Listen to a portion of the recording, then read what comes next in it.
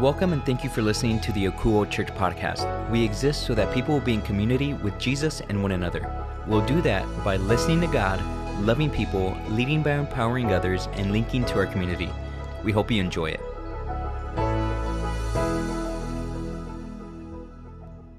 Hello, Akuo. Welcome back for week 6 of our series called The Beginning.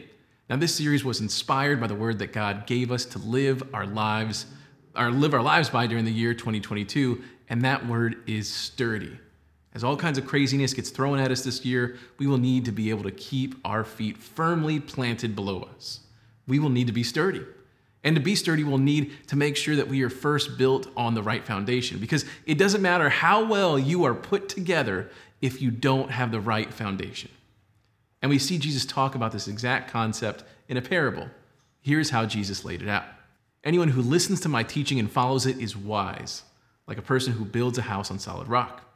Though the rain comes in torrents and the floodwaters rise and the winds beat against that house, it won't collapse because it was built on bedrock. But anyone who hears my teaching and doesn't obey it is foolish, like a person who builds a house on sand.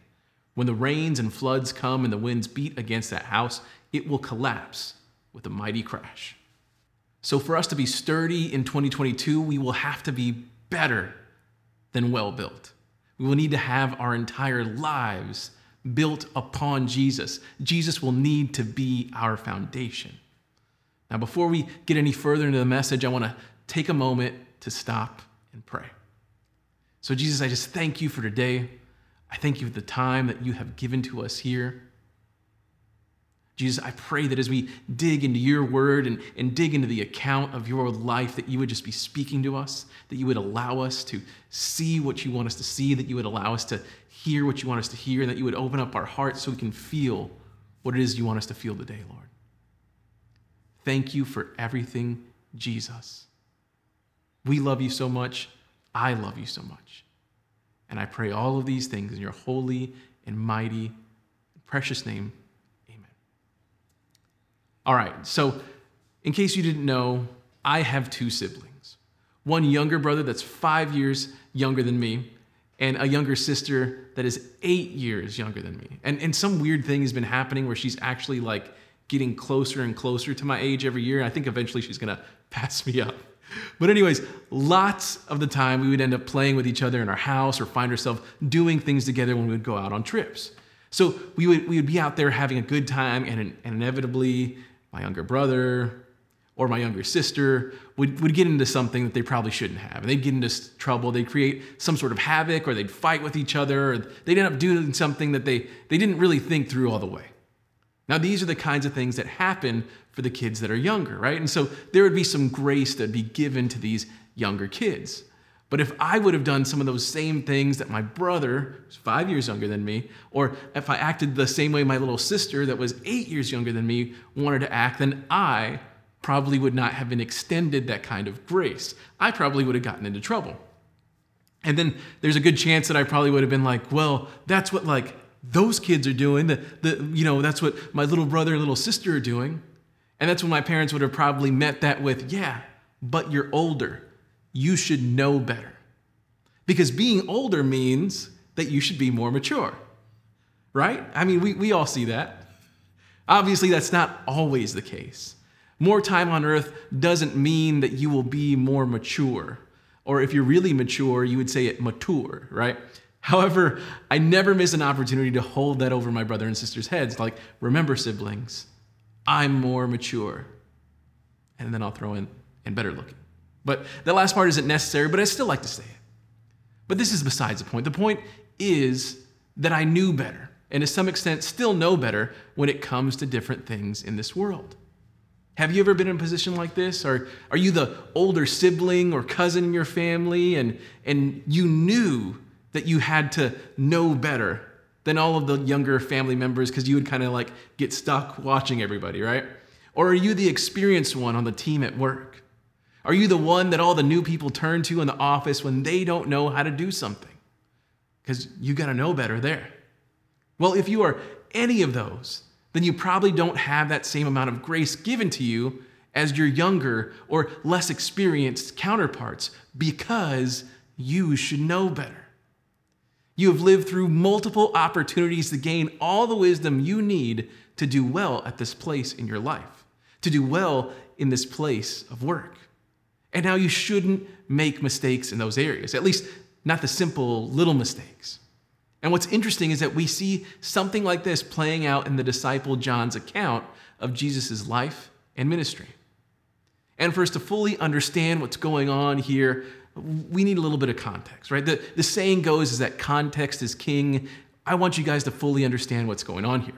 So at this point in Jesus' ministry, he's become a rock star and is known all throughout Rome and Israel.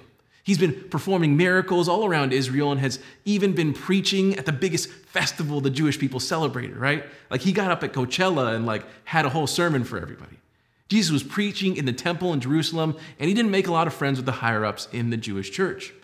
You see, during the festival, they celebrated how God came through for the nation of Israel while they were wandering in the wilderness. They got fired up about how God made water flow out of a rock so they could stay alive, and how God was the light that lit their path in the sky by providing a burning pillar in the sky day and night.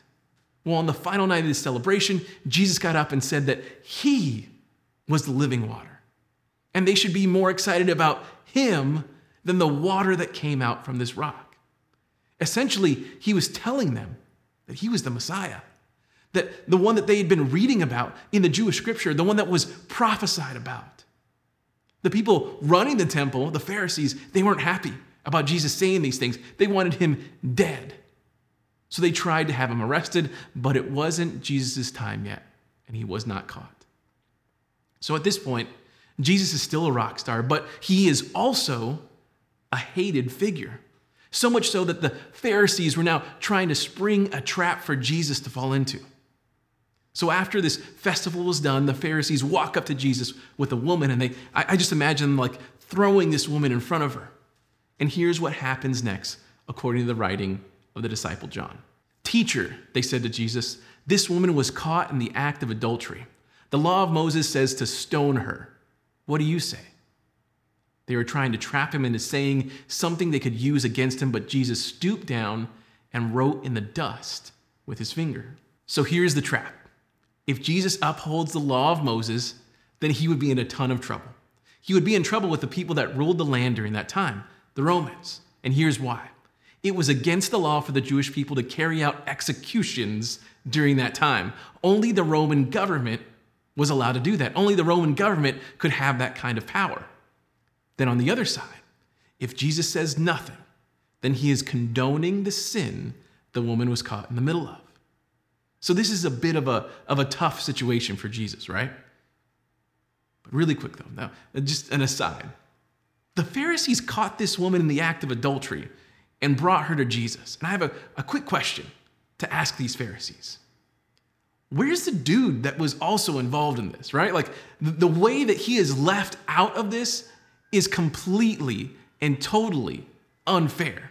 It's like a clown show, right? Which I also think that Jesus sees.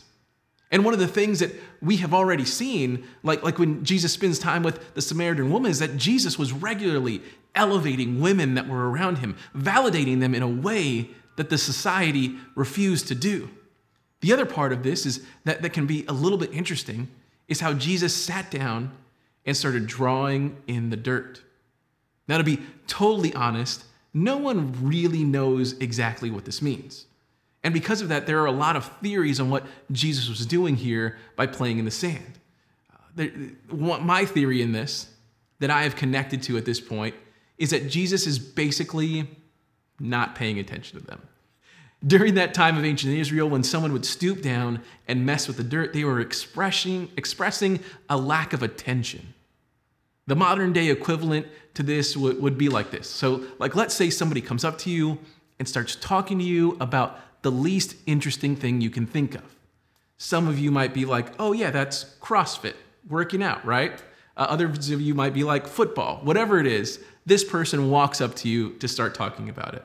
So when that happens, you pull out your phone and start swiping and looking at that stuff. It's pretty rude, and it gets the point across that you aren't paying attention to the person talking to you. So think of it like that. The Pharisees roll up on Jesus, and they're all fired up about this lady caught in adultery. And Jesus is completely over this conversation. So he decided to scroll through the dirt. Now let's go back to John to see how this plays out. They kept demanding an answer.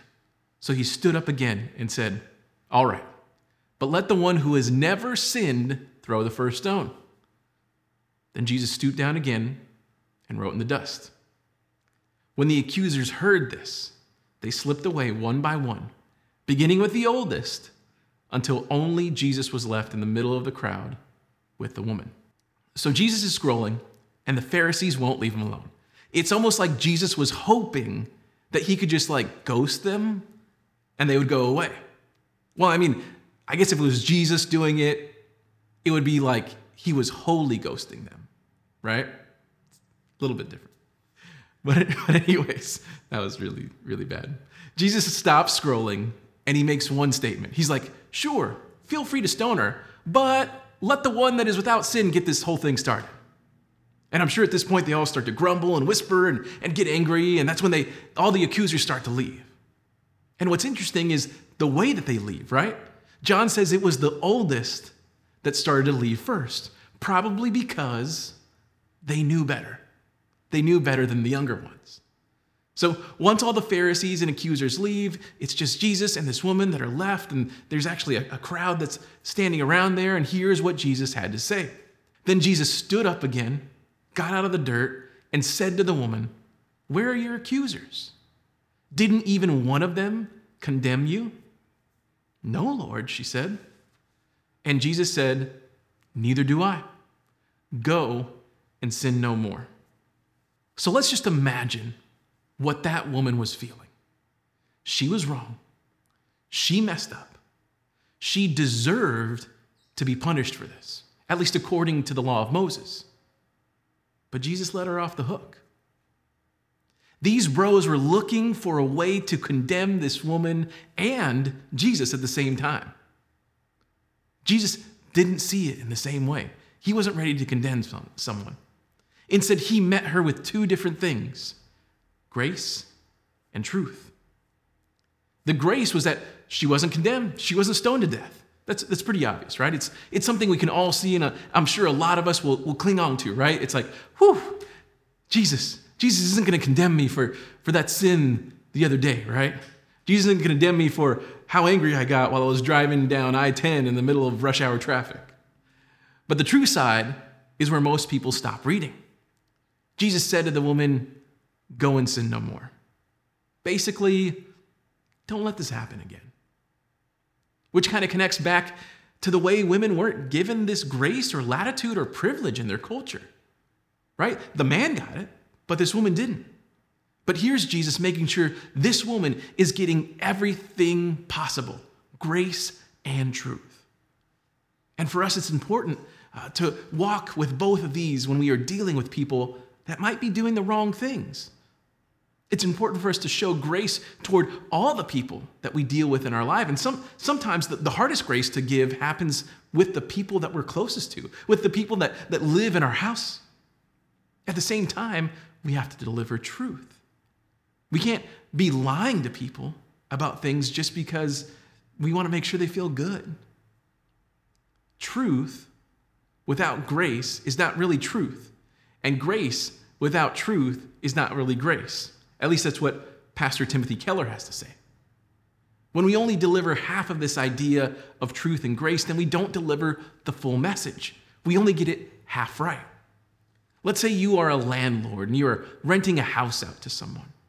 Now, if they aren't paying their rent, you can just tell them, "Oh man, it's okay, man. Yeah, you got grace in this." But that won't actually help anything, because that will actually help enable them to continue to do this wrong thing. On the other side, if someone didn't pay the rent and you immediately met that with, "Well, if you don't get that rent to me soon, you'll have to leave." Well, that's true. It's probably not going to help much either. I mean, you might end up getting what you want, which is the money, but you'll lose out on the relationship that you have with that person. So here's how Pastor Chris Hodges puts this. He says, "Truth without grace is mean. Grace without truth is meaningless. So in this, we can see how Jesus holds up both sides of grace and truth when dealing with the woman caught in sin. He gives her grace. He gives her truth. He is kind and he is meaningful. We are called to live in the same way when we find people that we are able to speak into living in the ways that aren't their best, ways that are full of sin. Now, notice how I said people that we are able to speak into. So just so you know, if you haven't earned the right to speak into someone's life, then don't start with grace and truth. Like, if I don't know you well, I'm not going to start telling you what to do. And I'm your pastor, right? Like, I might have some theories on what the right things might be, and I'll help guide you in that way. However, if I know you well, if I'm comfortable enough to be like, to know you, I'm going to be like, hey, bro, you better tighten that situation up. I love you, but you got to tighten your stuff up. Okay, so Jesus showed this woman truth and grace when the Pharisees wanted to condemn her. So what is it that Jesus sees worthy of condemnation? Well, let's continue on in John's account. There he writes, Jesus spoke to the people once more and said, I am the light of the world. If you follow me, you won't have to walk in darkness, because you will have the light that leads to life. The Pharisees replied, you are making those claims about yourself. Such testimony is not valid. Now remember the importance of the light in the festival they just celebrated. The light signified how God had led Israel through the wilderness. Now Jesus is saying, I'm the light of the world. Follow me for life. Jesus is telling them exactly who he is. He is explaining that if they want a life given to them, the way that the light led Israel out of the wilderness and into safety and into life, then they should turn to him. But they don't. The Pharisees are angry. They get into this argument with Jesus that he can't make this claim about himself because it isn't valid. Remember, they needed 2 witnesses for something to be valid in the court of law as they saw fit. So Jesus answers them by letting them know his testimony and the testimony of his Father should be more than enough to validate this claim. But the Pharisees are like, well, we don't know who your dad is. And Jesus is like, well, if you don't know, you're not going to know my Father unless you know me first. And so Jesus and the Pharisees keep on going back and forth, and they're arguing with each other. Well, the Pharisees are trying to catch Jesus in something, and Jesus continues to speak wisdom into them. And finally, the Pharisees start explaining to Jesus that they are the sons of Abraham and the true sons of God. And this is how Jesus replies to them. No, Jesus replies, for if you were really the children of Abraham, you would follow his example. Instead, you are trying to kill me because I told you the truth, which I heard from God. Abraham never did such a thing. No, you are imitating your real father. They replied, we aren't illegitimate children. God himself is our true father. Jesus told them, if God were your father, you would love me because I have come to you from God. I'm not here on my own, but he sent me. Why can't you understand what I'm saying? It's because you can't even hear me. For you are the children of your father, the devil. And you love to do the evil things he does. He was a murderer from the beginning. He has always hated the truth because there is no truth in him. When he lies, it is consistent with his character, for he is a liar and the father of lies. So when I tell you the truth, you just naturally don't believe me. Which of you can truthfully accuse me of sin? And since I am telling you the truth, why don't you believe me? Anyone who belongs to God listens gladly to the words of God, but you don't listen because you don't belong to God. As you can imagine, the Pharisees were pretty upset. Being called children of the devil doesn't exactly make a group of holy people very happy. So they go to grab some stones to try and kill Jesus, but John writes that he is hidden from them, and Jesus is able to leave the temple. So we're seeing here what gets Jesus pretty fired up. We're seeing the way that these people try and carry themselves, the way that they say that they know God and the prophets of yesteryear and that they are sons of God and Abraham. It's ruffling Jesus up a little bit because they have this knowledge. He knows they have this knowledge. He knows they're able to go through those prophecies, and they should know better. They are saying that they are children of God, but they are acting like someone else, like something else. They are wanting to murder those that are guilty, like the woman, and those that are innocent, like Jesus. This is proof that they don't know who God really is. They are murderers. This is proof that they are more worried about following prescribed laws, and they are following the God that created those laws. They should know better. They had all these prophecies there to read and be ready for Jesus, but they aren't. It's somehow unforeseen. And they keep letting their sinful nature guide them, which might sound weird because Jesus was just graceful to the woman caught in adultery. But here he is condemning the Pharisees, calling them children of the devil because they are sinning. Well, to really find out what this means, let's look at the 9th chapter of John's account of Jesus' life. As Jesus is walking along, he sees a man who had been blind from birth. Rabbi, his disciples asked him, why was this man born blind? Was it because of his own sins or his parents' sins? It was not because of his sins or his parents' sins, Jesus answered. This happened so the power of God could be seen in him. We must quickly carry out the tasks assigned to us by the one who sent us. The night is coming, and then no one can work. But while I am here in the world, I am the light of the world. Then he spit on the ground, made mud with the saliva, and spread the mud over the blind man's eyes. He told him, go wash yourself in the pool of Siloam. Siloam means sent. So the man went and washed and came back seeing. So Jesus sees this blind man. The disciples are curious about why he's blind. Back then, the belief was that the sins of parents would curse the children that came after them. But Jesus explains that the purpose of his blindness was actually to show glory. The man's lack of sight is there to prove how Jesus is the light of the world. Then we get back into the dirt. Jesus reaches back down and makes mud with his saliva, rubs it on the man's eyes, and sends him to the pool that was used to pour out, where they would scoop the water, pour out the water on the altar to remember how God brought water to them. Jesus called himself the living water while standing in front of that pool. So he's doing a double illustration here. When you combine the light of the world with the living water, you are able to see. There's a detail in all of this that doesn't come out until later in the chapter. Jesus did this healing once again on the Sabbath. So guess who's not very happy about it? The Pharisees. So they go and interview this man that was born blind. Then they interview the man's parents. All the while they are looking for details that they can use so they can be justified to kill Jesus, to hand him over to get crucified. They don't do anything, they don't get anything from the first two interviews, so they call the man Jesus healed back one more time. But this time, the healed man isn't having it. He's kind of sarcastic, he's kind of being mouthy with them.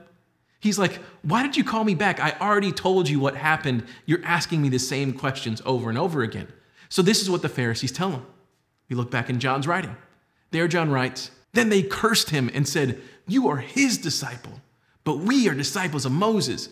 We know God spoke to Moses, but we don't even know where this man comes from. Why, that's very strange, the healed man replied. He healed my eyes, and yet you don't know where he comes from? We know that God doesn't listen to sinners, but he's ready to hear those who worship him and do his will. Ever since the world began, no one has been able to open the eyes of someone born blind. If this man were not from God, he couldn't have done it.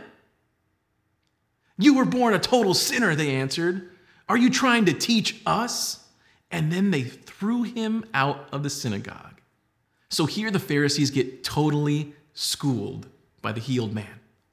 He went from someone who is thought of as a lowly sinner in his culture to someone who could stand toe to toe with some of the most brilliant minds in understanding the Pharisees' law that was given to them. This man embarrasses them on such a level that they insult him and throw them out. As you can see, they are children of God, just as they claim. Now, after Jesus hears of what happened, he finds the man once again. And here's how John describes that situation. When Jesus heard what had happened, he found the man and asked, "Do you believe in the Son of Man?" The man answered, "Who is he, sir?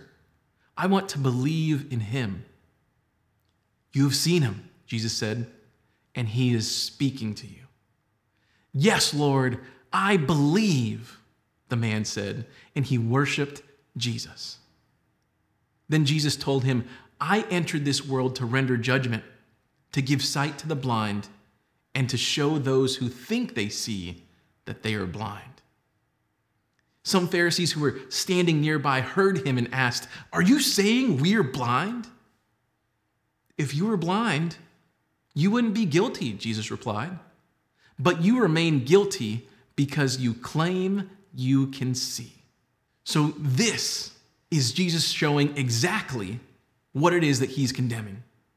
He isn't going to crush the ones that don't know any better. He's going to give them grace and show them truth. But the ones that should know better will be held accountable. Not because they sin, but because they sin and say they don't. Because they are blind, but claim they can see. Because they don't believe in who Jesus says he is. That's what they're held accountable for. That is the line in the sand that Jesus makes. If you believe, there's no condemnation. It's that simple. But the holy people, they try and make it more complicated than that.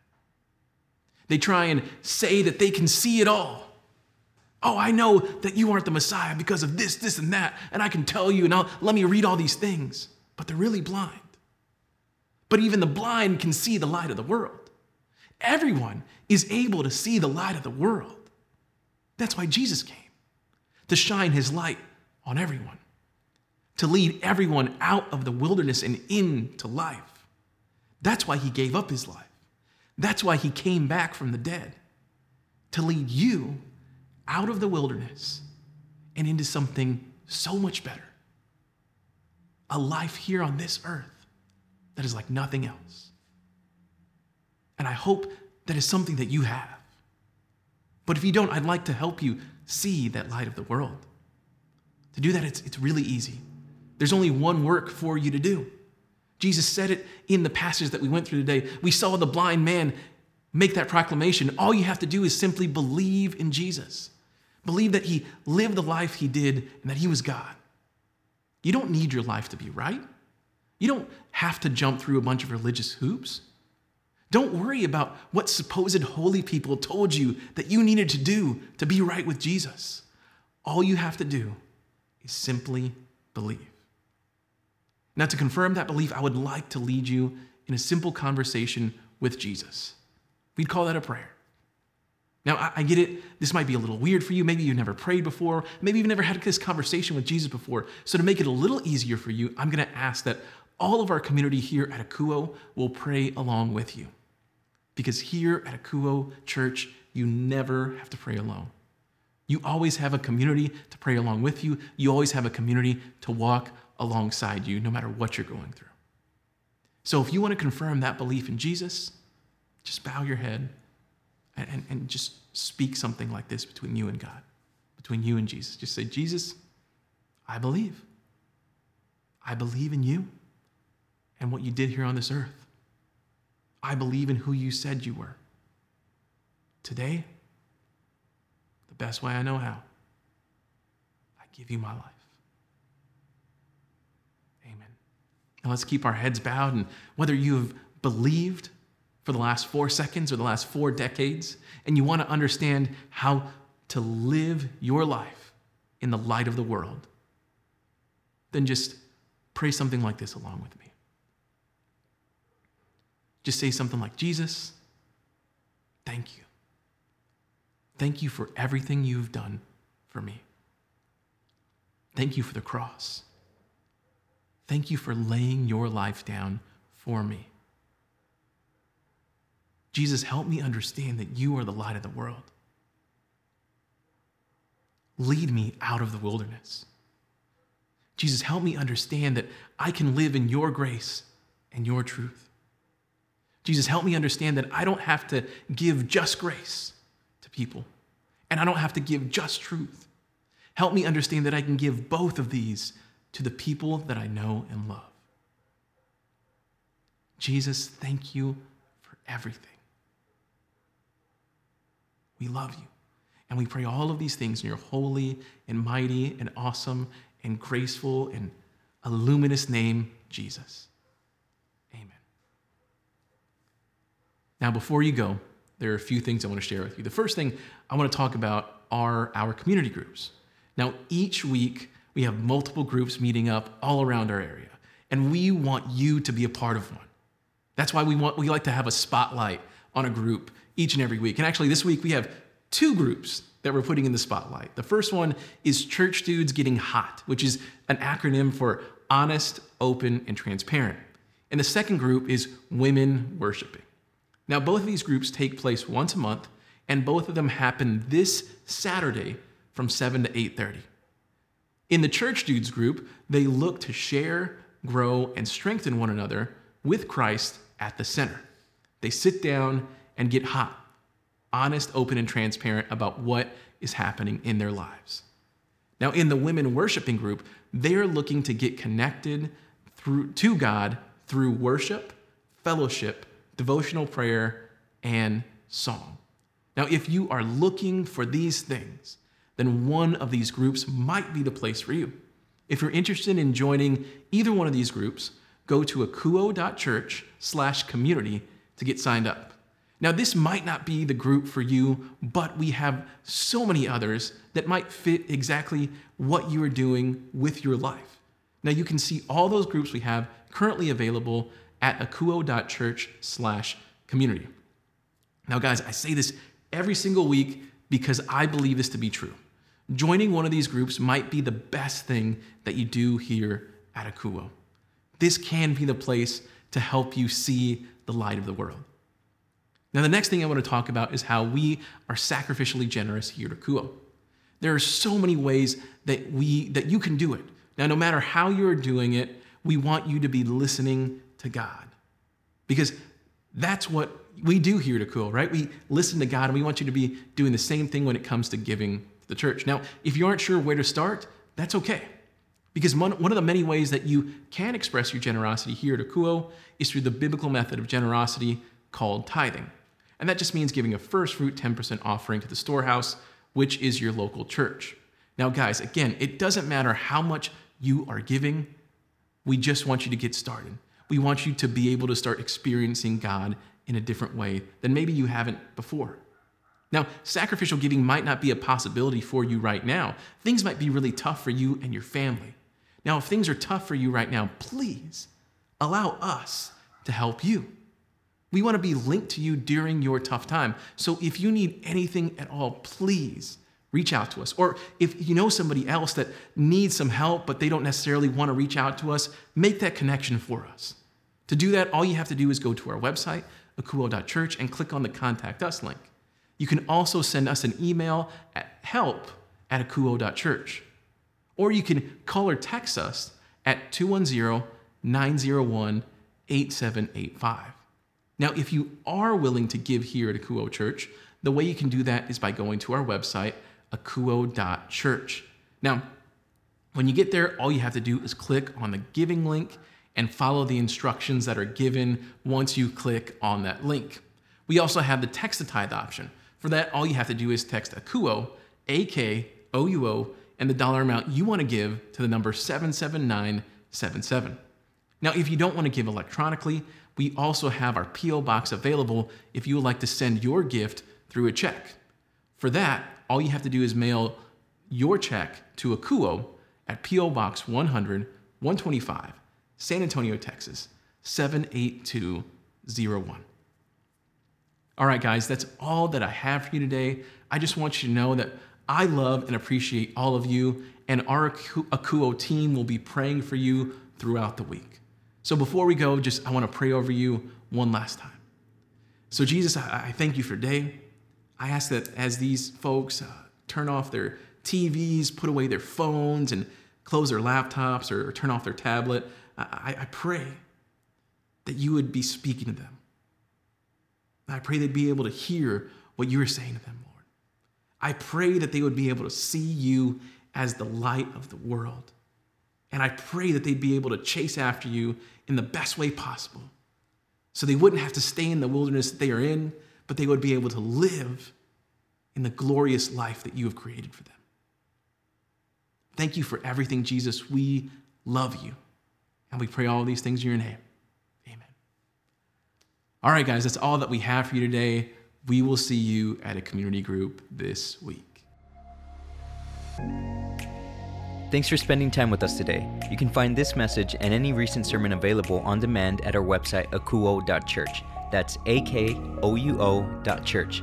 Also, connect with us on Facebook, Instagram, and YouTube by searching Akuo Church.